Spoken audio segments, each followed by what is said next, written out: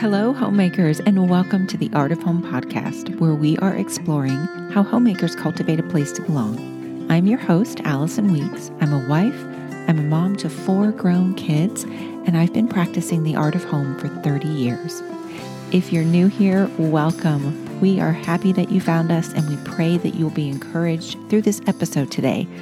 Well, we're halfway through season 6 of The Art of Home, and today we're going to bring you a brand new seasoned homemaker portrait. A seasoned homemaker is one who has been practicing her art for 25 years or more.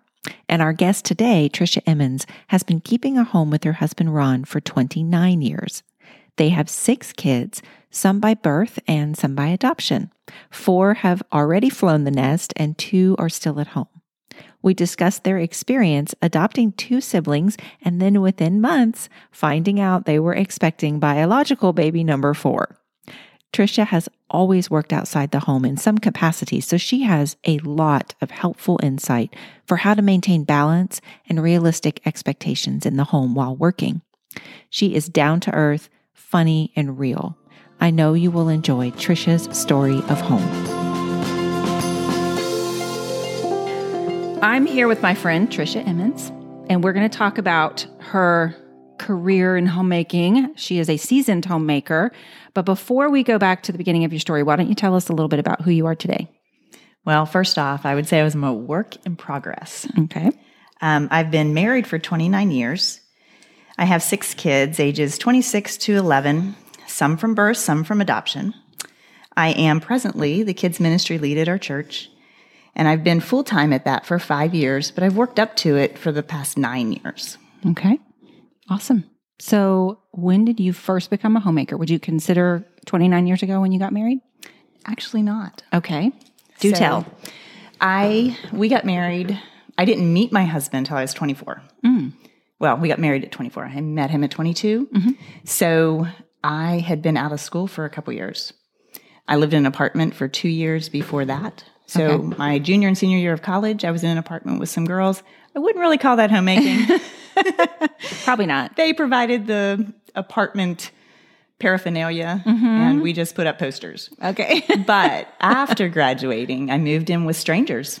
Oh, really? And in Baltimore, outside of Baltimore, Owings Mills, Maryland, and met 2 other girls, and we shared an apartment. Can you believe that? No. I don't think we would do that today. No. How did you meet them? Actually, it was friends of friends. And then those friends had friends. Okay. And so they connected us. And it was really a sweet group of ladies. So you didn't put out a want ad for roommates? No. Okay. But it was interesting because I went to school in Ohio and then took my job in Baltimore City. And so to have the connection with someone who knew someone out there was pretty cool. That's really cool. Okay. So you're living in an apartment with a couple girls, and that, I'm guessing now that you're a working woman, at that point, you had to do some adulting things in your home. We had to buy real food. But we couldn't, I'm sure if I batched it, I could have had paper plates, but we bought matching silverware and stuff that went on the walls that wasn't just tacked on the walls and things like that. So together, so that was the other thing, is we had to work together with that because we all had opinions of the common space. We each had our own bedrooms. You could do what you wanted there. But the common space was joint effort. Okay, cool. And how long did you have this living situation? So that situation? was 2 years. Okay. Yep. And then, so during that 2 years is when I met Ron. Okay. And we got married in May at the end of that second year. Cool. And did you stay in that area in the Baltimore? We actually did. Okay. So I continued to teach out there in the Baltimore City schools, Public School 139. And he worked for a water system outside of Washington, D.C. And so we lived between the two. And rented a little apartment. Actually, it wasn't an apartment. It was a duplex in a historic area called Ellicott City. Cool. 350 full square feet. Wow. That's living large. $350. Yes, it was ridiculous. The stairs. Oh my gosh. It had a little upstairs, and you opened a closet and you walked up like 8 stairs, and that was your upstairs. So was that like probably a really old building from colonial times? Yep. It was the historic district, and we felt it like because you had to go through so many bureaucracies to do anything to fix the house. It was left not fixed by the landlord.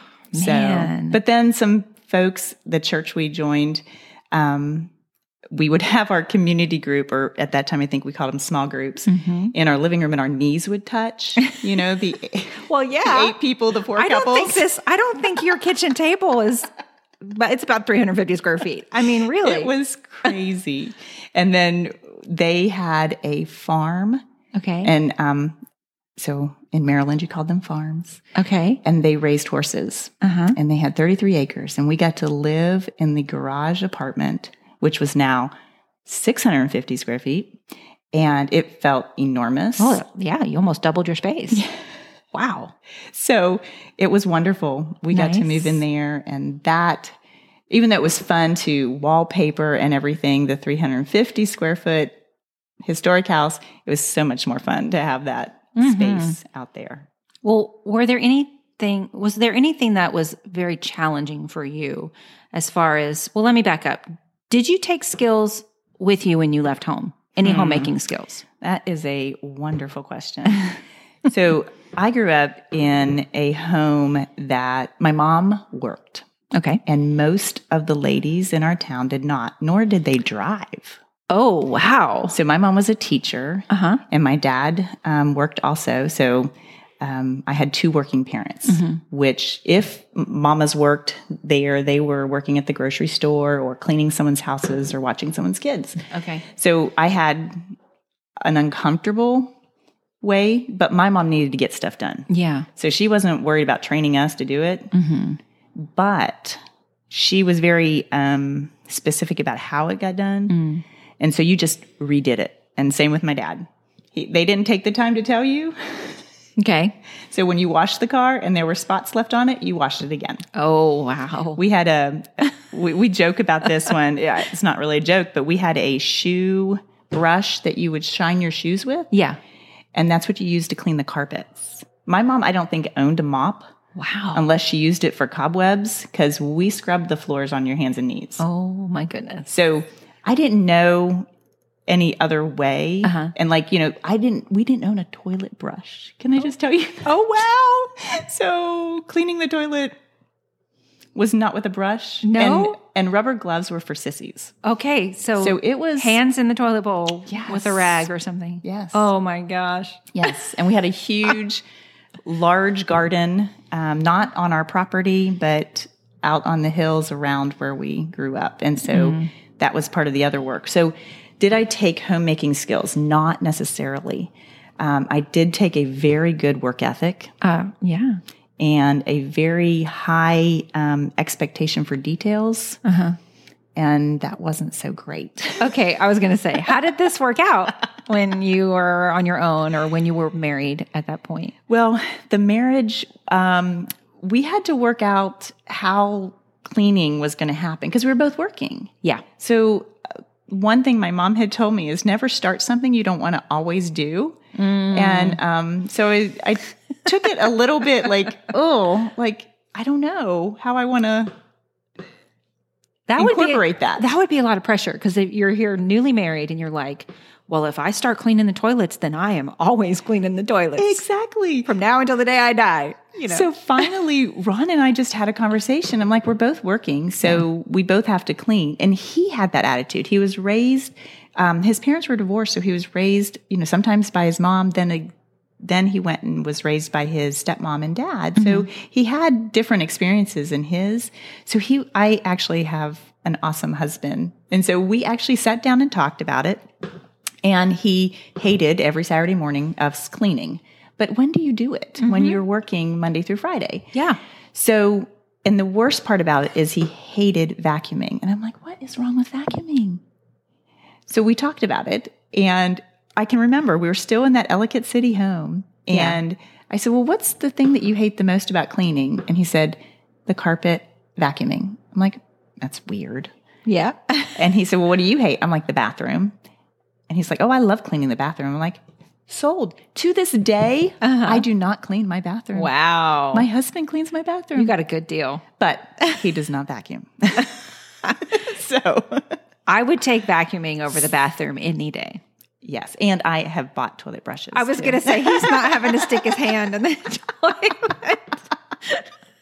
Oh my gosh. Yes. So as I grew in homemaking, I'm like, there has got to be a different way. Mm-hmm. And after having 3 kids, I stumbled upon Fly Lady. Oh, yeah. Have you ever heard of that? Yep. Okay. Mm-hmm. Yep. I went into a bit of a depression after baby number 3, and I couldn't get things done. Yeah. And so, and remember, that is what, 2000? Okay. So computers aren't something that we carried in our pocket Exactly. yet. Right. So you would get an email multiple times a day, check your laundry or do things like that. And it just kind of got me to a place, and it reminded me, or it told me, I didn't have to do things the way my mom did. Yeah. And a little bit was better than nothing. And so it just totally revolutionized how I cleaned. That's and awesome. Took care of my home. That's awesome. And so you said 2 things there that I think are important. You don't have to do it the way that your mom did it, or your grandma, or whoever taught you. We have to find our own rhythms. Yes. Because every family is unique and every situation is different. And even within the seasons of homemaking, what works for you when your kids are little may not work for you when they're teenagers. Allison, that is so true. That is, and with the spread of my children and the different houses and places we've lived, I've had to do it different. And what worked today doesn't usually work 6 weeks from now in my house. Right. And having the age of children I had, or the situation in my work place, or our home life. Right. Right. And then the other thing was that what did you say? Doing a little bit is better than doing nothing. Yes. You know, because if you're like me and a perfectionist and it's an all or nothing kind of thing, well, if I can't do all of the laundry, I'll just put it off, you know, and then it never gets done. Or if I can't clean all the windows, or, you know, whatever it is, that's a monstrous task. A little bit is better than nothing. Yeah, I've really grown in that. And you can look around and even see here that it is progress. Yeah. Like, I'm like, I don't know if I like this color on the walls, so we're just going to paint a little bit of it and let me live life and see if I like that. And then we'll change it or grow into it. That's good. I think flexibility is a really great character quality to work on as homemakers. Sometimes it comes because you choose it, but more often it comes because you don't want to be frustrated. Yeah. So it's the alternative. Absolutely.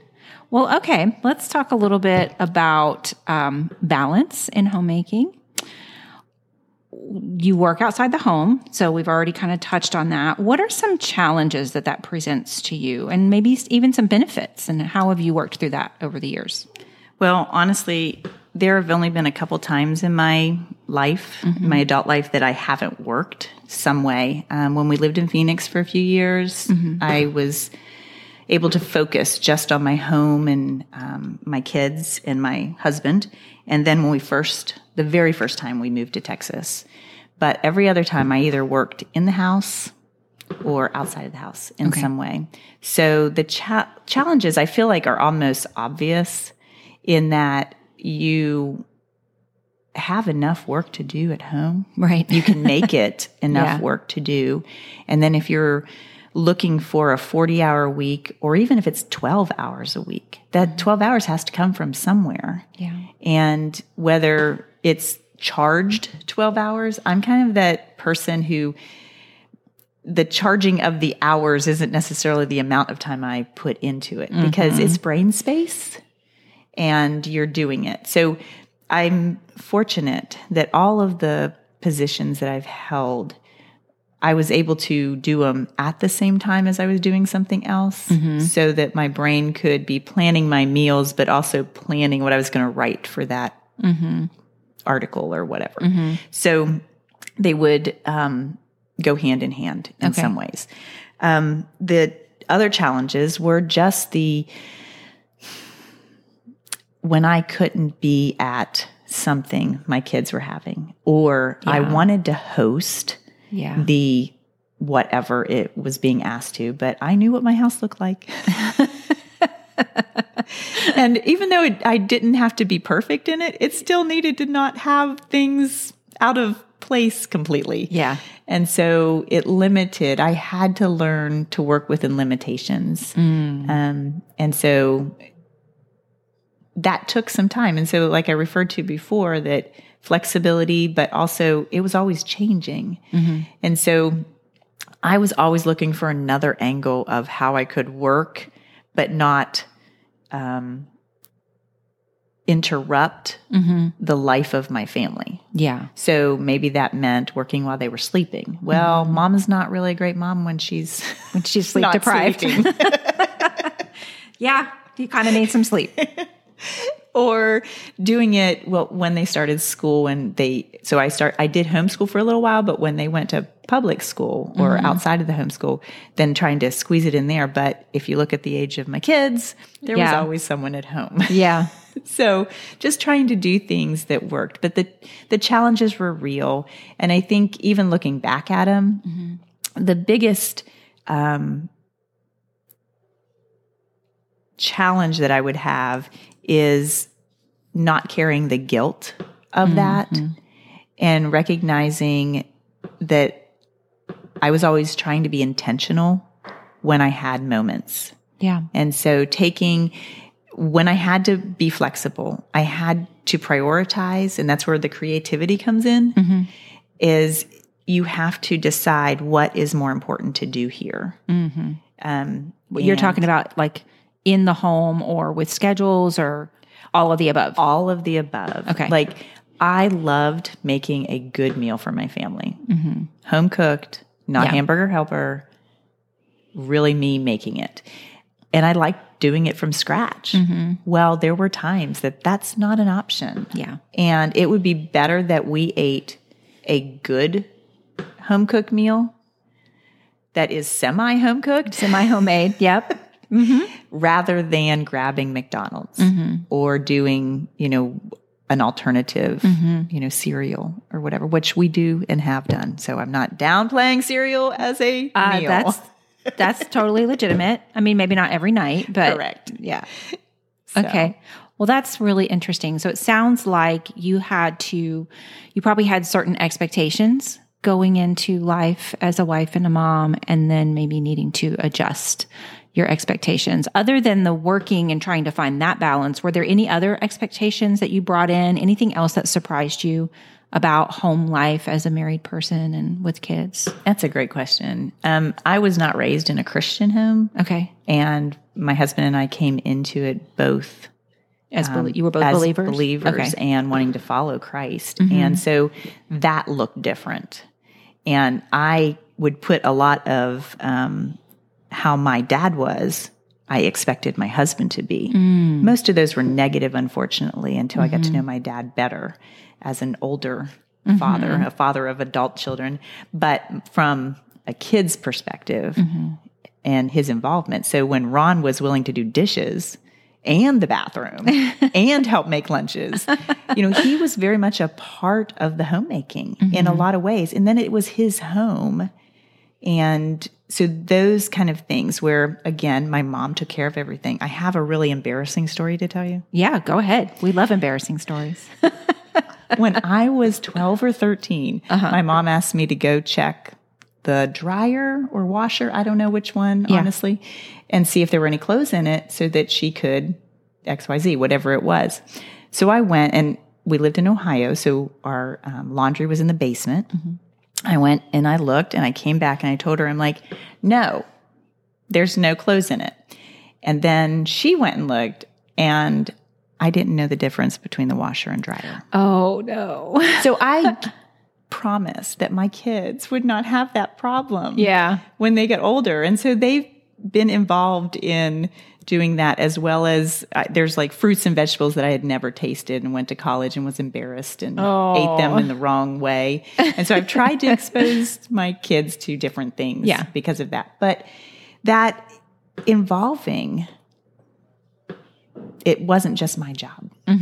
You know, I can lead this in this way. I feel like homemaking, the house is the place that I get to set the temperature for. Yes, absolutely. But as I invite others into it, they belong, but they take ownership. Yeah. And that's been the cool thing. Yeah, I love that. That's really good. Let's talk a little bit about challenges. So I know you guys have had some challenges in your home, and maybe speak to that. What are some challenges that you've experienced, and how have you seen God stretch you and grow you through those challenges? So I mentioned in the beginning that I'm a parent of adopted and birth children. We had 3 birth children. At that time, our youngest was 8, and we decided to adopt. And we adopted 2 kiddos. They were siblings. And then a few months after the adoption was complete, we got a bonus. Surprise! So within 18 months, we went from 3 children, a family of 5, to 6 children, a family of 8. And unfortunately, at that very same time, we were also had moved from a different state and were in the process of losing a home in the other state. I was not working a job that was producing any money. Ron had a great job, but 6 children challenge any budget. And so our finances were very bad as well. So budgeting or becoming flexible and frugal and creative in our finances. Yeah. But the challenge of becoming a home to kids who had very different home experiences. Right. And how old were the siblings when they came to you? So our oldest son was Clay, and he was 9, but in 2 months after that, he was turning 10. Okay. So he was 9 and 10 months. And then Allison was 22 months old. Oh, okay. I didn't realize that she was that little when you guys got her. Okay. Yes, which was, again, remember, my youngest at that point was 8. Yeah. So I had been out of the little kid stage. For quite a while. But isn't that interesting how God just got you ready for Gracie? Because now you had this 22-month-old, and then surprise, you're going to have a baby. Yes. So kind of got you back in the mode of littles. Yes. And remembering what that's like. Yeah. Because for all you mamas listening who have a bunch of littles around your ankles, I know it's hard, but you forget. You do. Pretty quickly. You do. You forget how hard it is and how loud it is. And every kid is different. Yeah. And so I joined a MOPS group, and I'm like, I just got to get in touch with people who have kids again, because maybe I'm just old and I'm out of touch with how a kid should be acting, because my memory of my other children were very different. Right. But she was just an active little girl. Yeah. Oh my goodness. That's so interesting. So you bring these kids in, you go from family of 5 to family of 8 overnight. It feels like. And then you've just relocated to a new state.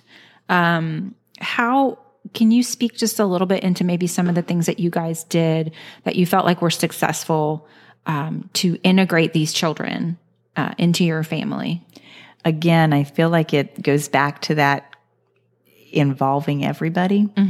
When we felt God leading us to adopt, we pulled the kids in right away, the 3 older ones, Elise, Jacob, and Lucas, and had them be a part of it from the beginning as much as they could. Right. And so when we have Clay and Allison come and join our family, we had to involve them in there as well, because for those kids to feel like this was their family or wanted to be their family, they had to feel welcome.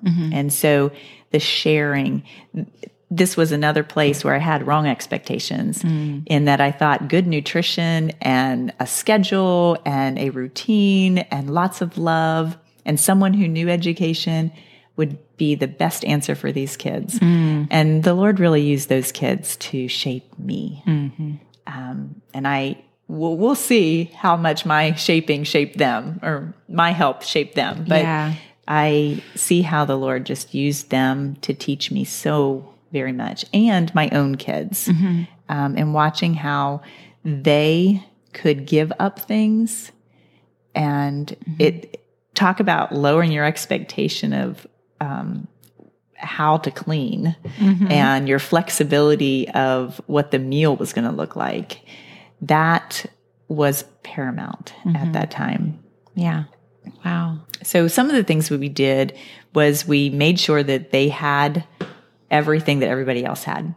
So it wasn't like they had to borrow anybody else's, which was easy for the 22-month-old. Sure. But for a kiddo who's coming in between the ages of my present boys, that was more of a challenge. Yet it was easy to make sure he had what he needed.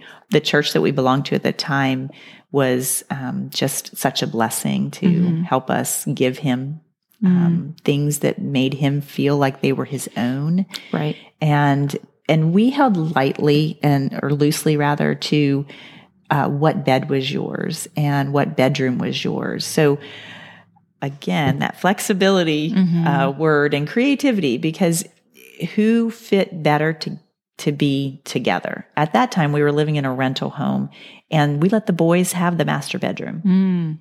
Ron and I stayed in a den, and the girls had the other bedroom.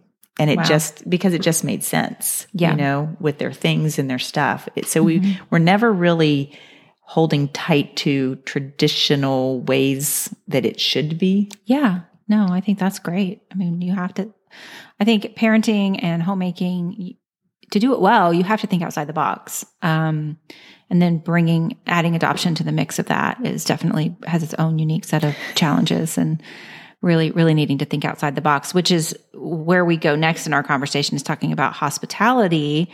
Like you said before we started recording, that you always wanted to be like open door, and not just to come in and have a meal with us and use the bathroom, but like there's a bed for you here. Yeah. You can stay here. What are some other ways that you guys, practical ways that you show hospitality? Well, it's kind of happened to us rather than us purpose to happen. Our kids have just invited kids, and some of those kids have keys to our house. When they didn't have keys, they would come in through the windows, and I hope none of my kids did that. Not to my knowledge, but it is possible.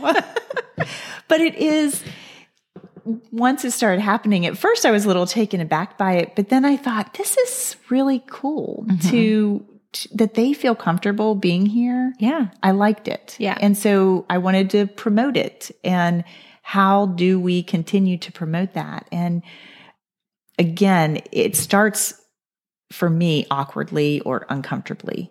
And that's what has happened. I became friends with another lady, and awkward. It was just uncomfortable. And I'm like, hey, you want to come over? Because we're like not even close in age. My kids aren't even close to her kids' age. And she started coming over, and now it's on every Friday. Oh, she comes over. And so we try to make that available. But I think one of the key things is I had to drop the idea that all the dog hair would be swept up and the dishes done. Yeah. So with working, there's only a limited time, and that's my Friday morning. That's when I get that done. And if we're going to deep clean or do any more, that happens on Saturday, and all hands on deck on that one. But if someone is available and needs or wants to come on a Thursday night, this is what you get. This is what you get. And so my philosophy is, as long as it's not unsanitary, yes, exactly, like an unsafe situation. Yes. We're good. And I've only been in those a couple times. Yeah. But that wasn't, those were some of those challenging times with our large family. Yeah. Yeah. Large family living. I mean, we only had 4, but there was a whole era there where we just never went upstairs. That's the wing that the boys lived in.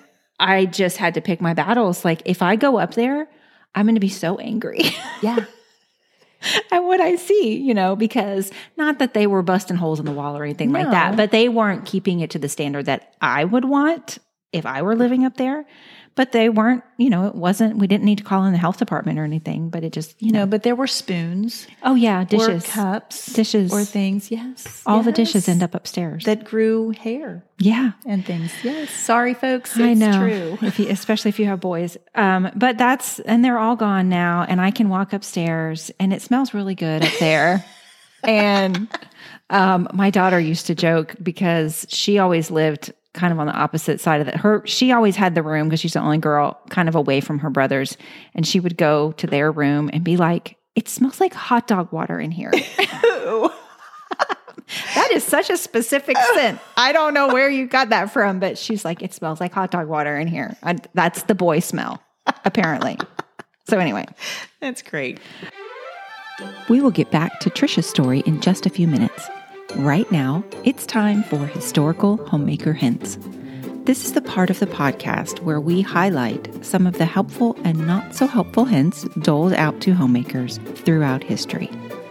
Today's hints come from The Art of Homemaking in City and Country, in Mansion and Cottage by Margaret Sangster, published in 1898. Margaret has a strong word about the importance of giving one's full attention in conversation. I think one of the most common forms of incivility, as seen in daily life, is the failure to show interest in what people are saying to you. This lack of interest is an effectual chill on family or social intercourse and acts as a wet blanket whenever it is found. The fact is that when people are together, they should be interested in each other's talk and each other's concerns.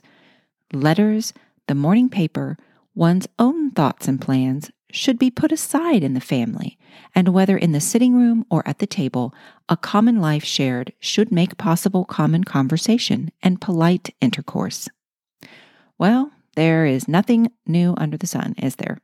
It seems we humans are prone to distraction and self-centeredness. Can you imagine how disappointed and appalled Margaret would be if she saw how we allow our phones to come between us and meaningful conversation with others today? As much as it annoys me when I'm talking to someone who has their face in their phone and is clearly not giving me their full attention, I am ashamed to say I have absolutely been guilty of this myself. Let's try to do better, shall we? And since we are talking about phones, let us address our posture. Continually hunching over the phone or computer screen can wreak havoc on our back and neck, so perhaps we should give Margaret's daily posture check a try.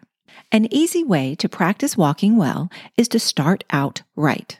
Just before you leave the house, walk up to the wall and see that your toes, chest, and nose touch it at once. Then, in that attitude, walk away. Keep your head up and your chest out, and your shoulders and back will take care of themselves. A Southern school teacher used to instruct her pupils to walk always as if trying to look over the top of an imaginary carriage just in front of them. It was good advice, for it kept the head raised. Don't think these things are of no value. They add to your health and your attractiveness, two things to which everybody should pay heed. Good advice, Margaret. And hey, if you're always looking over the top of an imaginary carriage for the sake of good posture, you certainly won't be distracted by your phone as much. Well, that's all for today's Historical Homemaker Hints. As always, please remember these hints are for entertainment purposes only, and we leave it up to you, the listener, to determine the safety and soundness of this advice. And now back to Tricia's story. Okay, how do you think that homemaking... We've kind of maybe already answered this question, but how do you think that homemaking helps build community? I think, one, helping people feel welcome. Mm-hmm. I think helping people take ownership, whether that's in your home, helping your own family do that. Right. And the community, I remember when my boys specifically went off to college, and just the responsibility level of, Mom, they think the milk belongs to everybody. And so kind of that process of you want to share, but there are like limits to that sharing of who's responsible for replacing that milk. Right. And so in our house, it was unfortunate that you had to ask before you took the last of anything. And it became a courtesy, which then I feel like kind of helped my kids to be more sensitive and aware of others.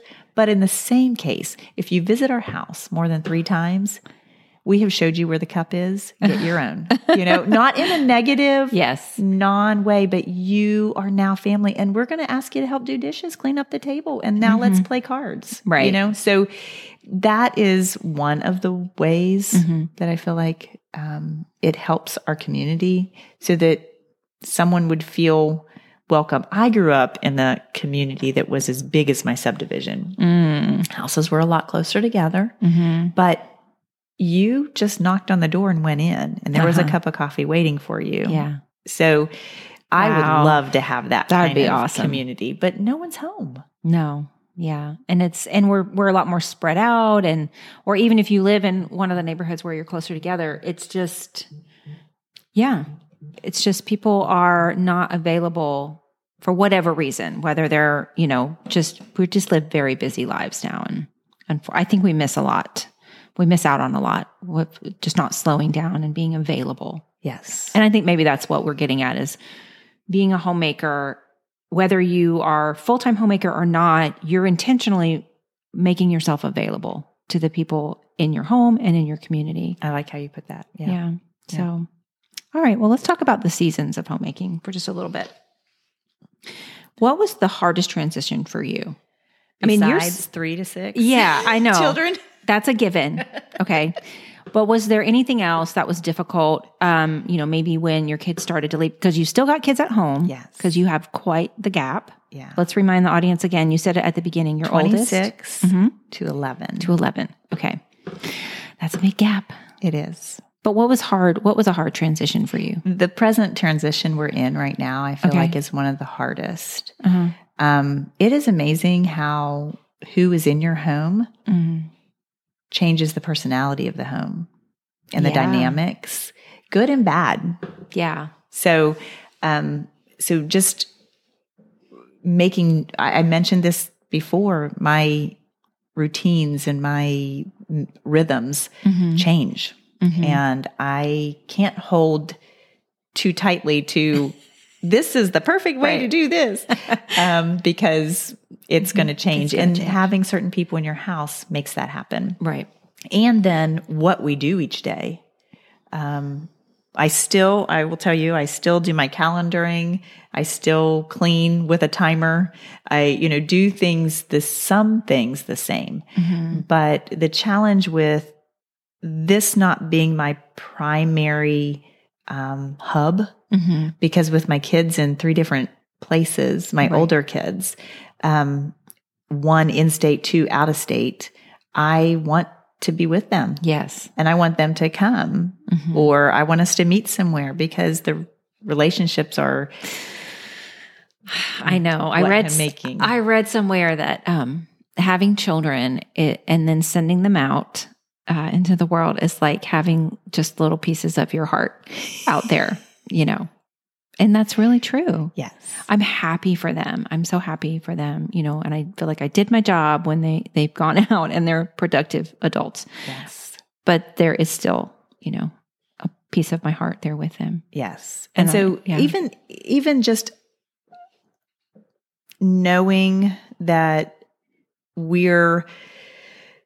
how we felt about our own parents, now they get to be those people who think about how we did it and knowing that we're still in progress, right? Of doing what we're doing and learning new ways to whatever to do that is part of.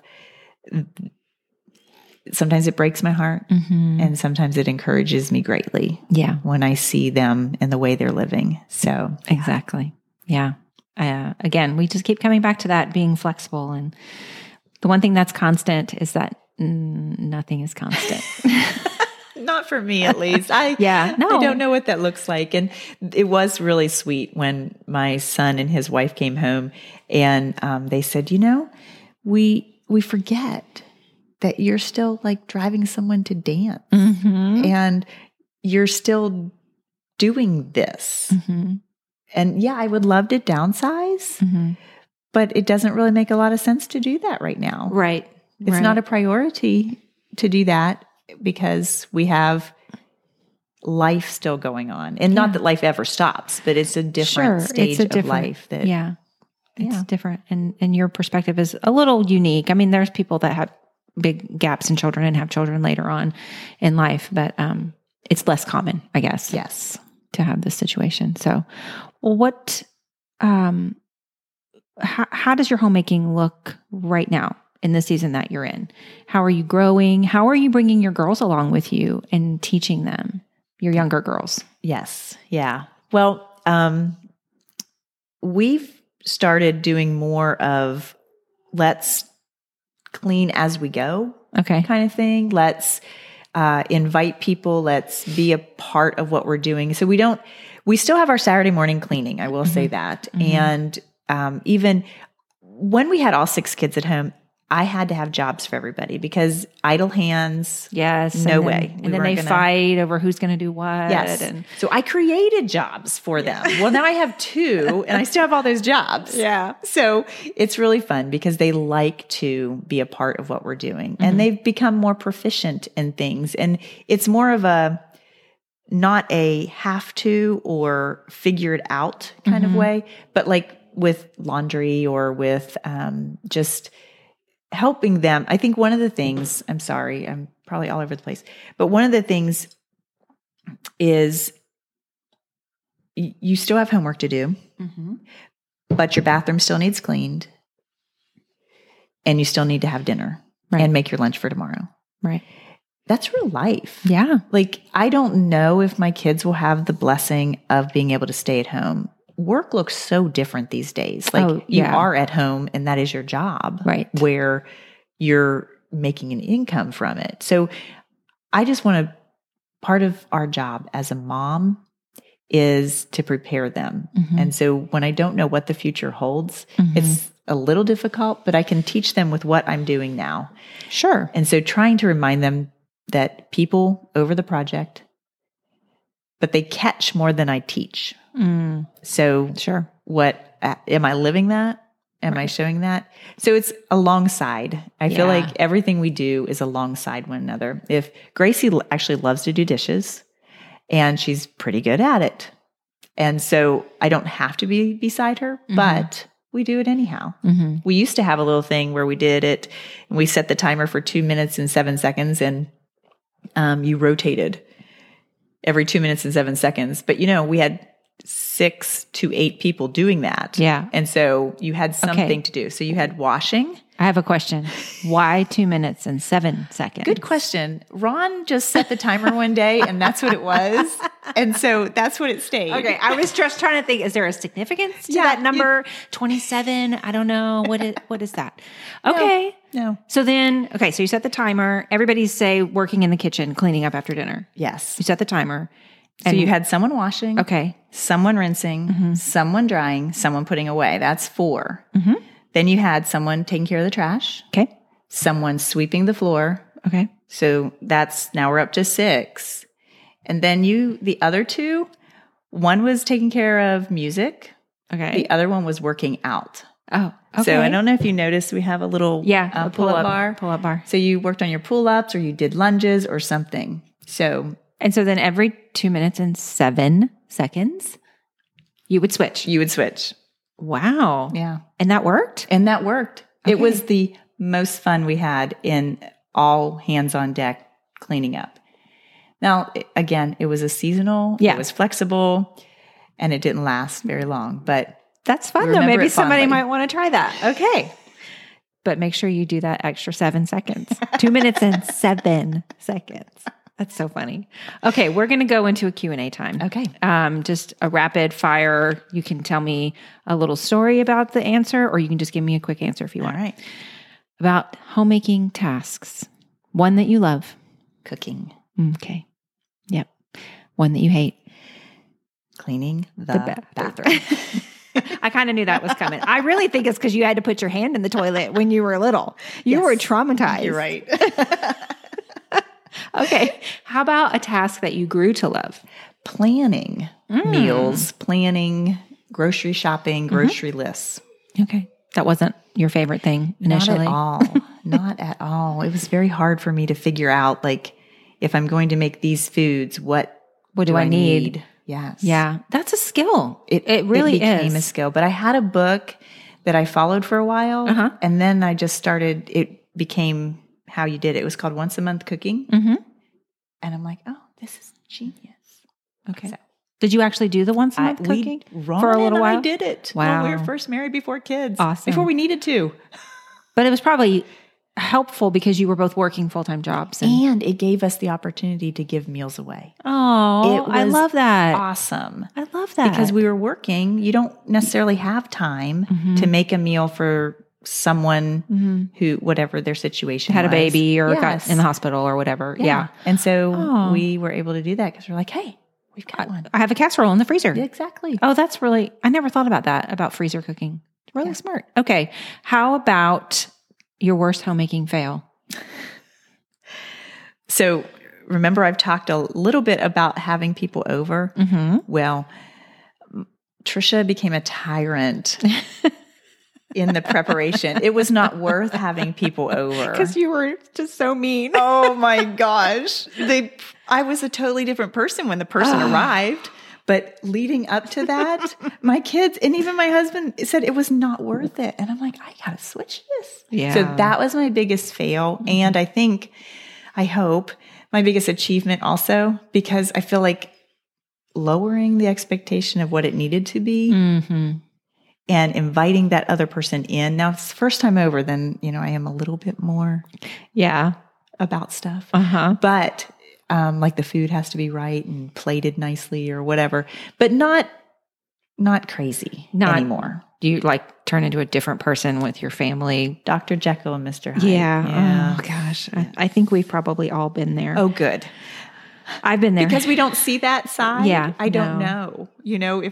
I know. No, I've been there. And there's a really funny video. I can't think of what it is. It was floating around the internet for a while there. And it's like a husband and wife team that do these videos. And the husband often will like play the wife and like dress up, it's like all in jest and put a wig on, some lipstick on and like be this. And he does that whole thing where he's like this tyrant running around the house, yelling at people and because so-and-so's coming over and they're going to be here in an hour and you better, it's really funny actually. So yeah, you're in good company. Okay. How about your top 3 homemaking tips? Oh, I had several. So it's hard for me to like narrow it down, but I will say having a junk drawer is really important, but it has to be not an organized junk drawer, but almost empty because then when that person comes, you throw everything in it. So you do go through it when it's not your crisis time, That reminds me of, this is actually a tip that I remember seeing when we were selling a house at one point. And they're like, when you find yourself, the realtor is like, we're in the driveway. Can we show your house right now? You take a laundry basket and you just go along the counters and you sweep everything into the laundry basket and you put it in the back of your car. The back of the car. I've seen people hiding things in their oven and that is very dangerous. That is very dangerous. Yeah, don't do that. Or the tub. Yep. But they're going to look in the bathtub. So this is true with you buying a They home. won't look in your car because you're going to leave probably. Take it with you. Just don't forget it's there. Just don't forget it's there. Especially if it's like bills and things. Food or food or, Anyway. Okay. So that's a good tip. One. Okay. Keeping menus. So I'll keep my menu for 12 months. Okay. So I get a calendar and I kind of write like what we're having. Yeah. Because I get stuck. And I know some people, it's no big deal about food for them, but I like variety. I grew up having like the same 5 things for dinner again, over and over. Yeah. I never wanted to do that. So like every few days I introduce something new or make up something like with limited finances at different times. Yeah. we were very creative with rice and beans. You know, you put a little spice in there. Now it's Mexican rice and beans. Or anyways, I've kept at least 12 months of my calendar menu. Okay. And then I can look back at what I made. So I'm not really reinventing the wheel, but we're not getting stuck. That's really smart because you'll be like, oh, I forgot about that meal. Exactly. You know? Yeah. No, that's a really good idea. I do something similar to that. I keep it on my phone in my notes because that's where I do my menu is on my notes app. All right. So tip number 3. Substitution, be creative. So many times we didn't always have an H-E-B so close. Right. And we didn't have a Walmart. So you had to substitute. And now that we have the computer in our pocket, it's easy to find a substitute for things. But finding substitutions, bananas substitute for a lot of things. Yes, they sure do. So that, I always have bananas. So always keep bananas. Yes. And if you can't keep fresh ones, keep some in your freezer. Absolutely. Yep. They freeze really well. Yeah, that's really good. I can remember back in the day before the internet. Yes, there was a time before the internet. That's how old I am. When I was first married, I had a cookbook. It was the Southern Living, Ultimate Southern Living cookbook. It's my favorite cookbook ever. And they had a substitutions chart in the back of the cookbook. Wow. I mean, that thing is torn and dog-eared because I would reference it often. You need to make copies of it and put it somewhere. I know. Because that was the thing, baking soda. I don't have any baking soda. Ta-da. Yeah. Here's what you can sub for this, or I don't have any buttermilk, but I can do this for buttermilk and all that kind of stuff. It's really, really helpful to have that information homemade handy. Buttermilk. That's a good one. Yeah. You just add lemon juice or vinegar to regular milk. There you go. Let it sit. Okay. Awesome tips. Thank you very much. So let's talk a little bit about the art of home. How do you see homemaking as an art? Well, I have to be honest that when I first read that, I was like, well, art. I had just gone to the McNay last week. Oh. And it's always funny to me because I'm like, that's art? Oh, yeah. Sometimes what's there is I don't know about that. Yeah. Well, one of them honestly was a printer's, an old printing press, the drawers that had the letters and stuff in it. It looked like it was 6 of those drawers connected together on the wall, which I did like. Yeah. But to call it art. Right. And so the art of home, everyone's a critic. Yeah. It's an opinion. Oh my gosh. I'm so sorry. No, that is hilarious. I'm loving this perspective. This is brand new. Okay, please go on. And the value is to whom it was made. Everyone sees it differently. So it's in the beauty of it is in the eye of the beholder. And what I love about art and what I found myself doing at the McNay was walking around and looking at the materials that people used and the medium that they had. And I think about that with this. What helped me create the type of home I have. So I think that that's part of how I see it. Good answer. I like that a lot. Really good. Everyone's a critic. Well, we talked a little bit about beauty here just now, and I love looking at the materials and the things that we have to work with to make it beautiful. But we do have to clean the toilet and do the laundry and make a meal again and wash the dishes again. And those sort of routine and what could be monotonous tasks, how can we find beauty and meaning in that? My husband is really appreciative when he has clean socks. Yes. And even if he has to go to the clean laundry basket to get them, that helps me. But that wasn't always the case. And so I found I had to purpose myself and pray for the person's socks I was doing. The mismatched sock or the dish. I'm so grateful that I have food to put on this plate. You know, there were times that it was, again, we always had food. We never went without. Don't get me wrong. Yeah. But cheese was a luxury. There were days that cheese was a luxury. Yeah. My kids will laugh about it now and they request rice and beans, but there were days. Yeah. And so I think having an opportunity to pray for when I'm doing the things. Yeah. And always knowing that there's another reason, because I am more of a people person than not, I'm going to have someone to share, I hope, share my home with. And whether that's the person who's living here or it's the person who's coming on Friday. Right.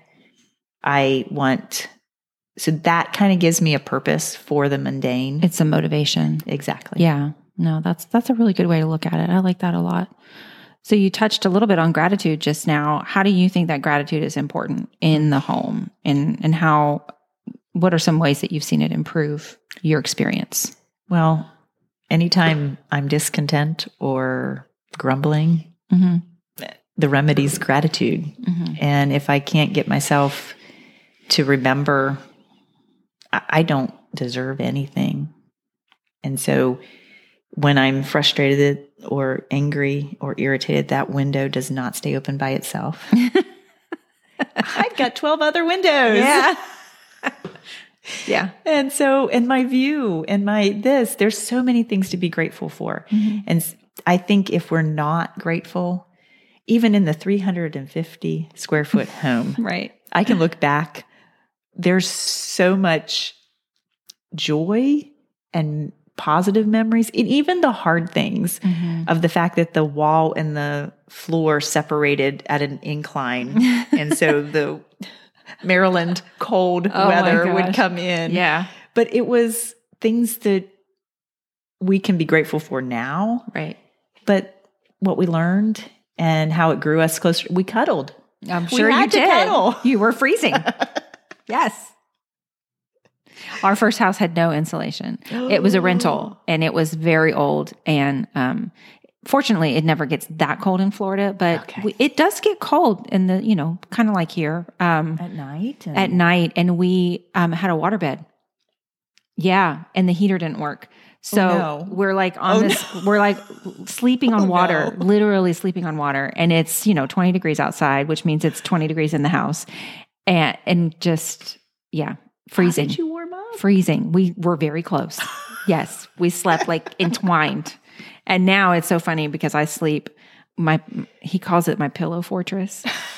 I think I got used to this when I was pregnant. Yes. I needed all the support with the extra pillows. And so now I have to have one under my head, one in front of me, and one behind me because I sleep on my side. So it's like. Well, you definitely don't have a full-size bed. No, I have a big giant bed, but I need all my pillows. Anyway, so I can relate to freezing at night and needing to cuddle. And, but it was, I would not call that a trial at all. Not in the least. It was uncomfortable. Yeah. It was annoying. Yes. We didn't live there for very long, obviously, because there was also rats in the walls, but that's a whole other story. So we can relate. This is great. But I look back very fondly on that now. Yeah. And I just think about how we bonded over a circumstance that was less than ideal. Yeah. And I'm grateful for what we had. Yeah. I'm grateful we had a roof over our heads, and most definitely. Shag carpet and all. Oh my goodness. It was bad. Tell me it was avocado? No, it was red. Oh. Like burnt orangey red. Oh no. Yeah, it was really bad. It was really bad. So, okay. How about support? We need one another as women seeking to honor our husbands and our families and take care of our families and our homes. What are some ways that you were able to foster community and support with other women over the years? We have always been involved in a church, and I feel like that has helped in that way. And whether I pursued it or was pursued, when early on we worked with the youth in our church, and so those parents, I would hang out with the moms. Oh yeah, and not just to get to know the girl, but I wanted to learn from them. Again, I didn't know a lot about homemaking. I wish I'd paid more attention to my mom. She canned and she did things. I don't know how to do any of that. But these ladies would talk me through it. I can remember one lady, after having kids, she just invited me out to her house And I would hang out for hours upon hours and just sit. And I have some of my recipes are still from Michelle's kitchen, watching her make them. And we'd just talk through while our kids played hours. And our husbands were on their way home. And, you know, I would leave as soon as Rich would show up and Ron would be home shortly after. And it was just, it really was relational discipleship. I mean, yes, we talked about the Lord as well, but I just saw her in action. Yeah. And saw these ladies in action, not always parenting directly, Right. but talking about it, cooking their meals. I was alongside cleaning with them. So, I mean, we talked about that earlier, but some of the things I've seen, I'm like, oh, you could use newspaper for that. I see. You know, so it was really cool. I was very blessed. That's awesome. And that's something that's exactly like the point of what we're doing here. You know, this show is sort of like a gateway to get to enter into somebody else's story, someone who's a little farther along than you perhaps, and learn from them. But we are always encouraging the women listening to go and do what you did. Go find that woman in your community or women who you can sit in their kitchen and watch them cook or help, you know, come alongside and help them or invite them into your home. Yes. You know, if they're older and their kids are gone, invite them over, you know, into your mess. Into your mess. That is so true. A lot of times they're just waiting for the invitation. It is interesting that none of us, like at that time, I didn't feel worthy to do that. And now I'm at the kind of at the other side of it. I didn't mention, but I am going to be a grandma. Yes. So exciting. I can't. Oh, that's just so exciting. But that other side of it where I don't feel like I know enough to share and I know anything, but you don't know what you know because you already know it. Exactly. And you everybody knows a little bit more than somebody else. Yes. And we learned everything we know from someone else. So, you know, how are they going to know if we don't tell them? Right. It applies to many things. It does. Yes. Not just the gospel, but everything. You know, we need to speak into people's lives, whether it lands or not, and just trust God with the results. Well, okay. I say that with a caveat. When it's wanted, like there's a line you can cross, especially, you know, you and I are learning this as mothers-in-law, fairly new, both of us, to that role. And just making sure that we keep a healthy distance, you know, and that's a whole new thing to learn how to navigate. Yes. Well, any adult child, really. Yeah, that's true. You know, we are now on-call advisors. Yes, I like that. Not imposers. Right. Yes. And I keep reminding my oldest that this is the first time I've ever had a 26-year-old. So I don't know what I'm doing. Yeah, exactly. But she was a lot more forgiving when she was 9 months. Right. That's so funny. Always learning. Yes. We're always learning. So in that vein, to the younger woman who's listening, whether she's a brand new bride or maybe she's an in the trenches mama with kids all around and soccer practice and ballet and all of that, what would be a word of advice that you would give to someone coming behind you? Nothing's set in stone. We have do-overs. Every morning you wake up, His mercies are new every morning. Your opportunities are new every morning. That when things aren't working, you don't have to keep doing them that way. And whether it's a task or the way you're relating, because if we're so focused on a task, then we aren't relating. But our kids can forgive and we can try again. And my dishes really don't care. It's just like even a new dish detergent, you know? I'll try a new one. That did not work. And it's okay to say it doesn't work. I think not holding on to whatever it is that you're doing and thinking that you're going to find a perfect way. Right. Just release that now. Yeah. That's a good word. It's a good word. Well, thank you very much for sharing your homemaking story with us. You're welcome. It's been a pleasure. Same. We hope you have enjoyed today's Homemaker portrait of Tricia Emmons. I certainly enjoyed having this conversation with my friend of almost 9 years. Our kids have grown up together and made lots of memories, so it was really fun to sit with Tricia and hear some stories that I had not heard before about her and her experience in the art of home. I loved her take on the art of home, that everyone is a critic, and the art has a value to those who made it, and beauty is in the eye of the beholder. The fact that she notices the medium and the materials that the art is made out of, and she applied that to her homemaking, and knowing that that's going to be different for every single person. I just think that was a really great correlation to make between art and home.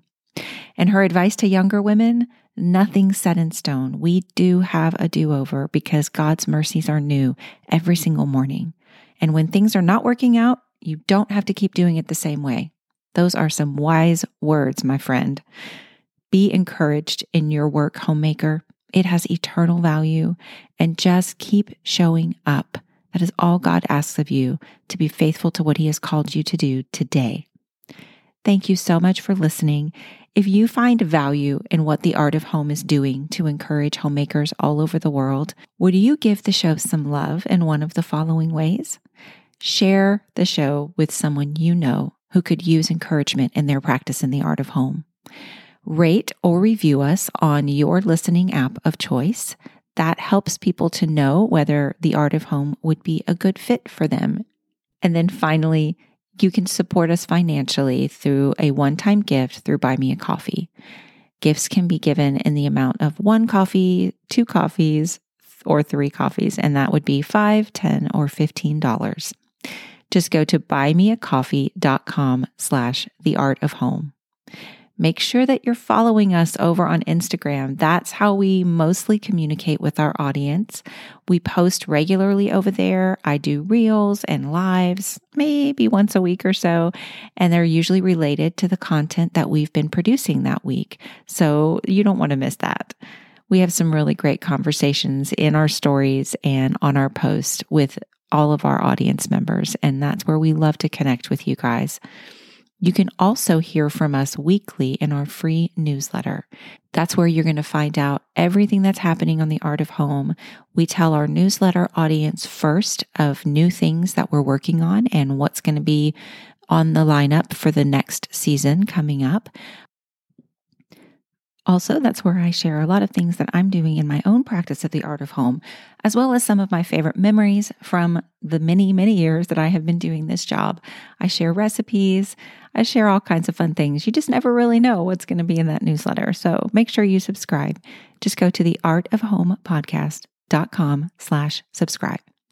And there's links down in the show notes to all of these things that I've mentioned. Well, that's it for this episode of The Art of Home. We will be back next week with another homemaker portrait. Until that time, keep practicing your art of making a home.